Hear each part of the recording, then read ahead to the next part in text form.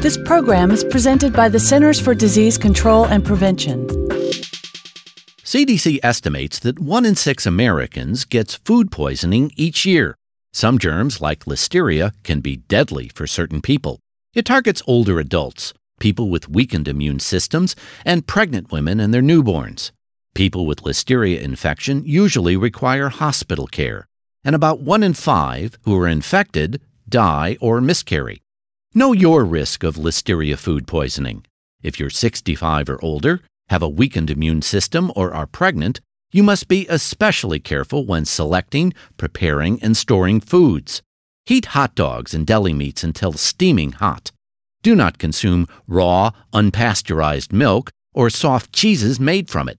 And be aware that soft cheeses made from pasteurized milk have also been associated with Listeria infections and outbreaks.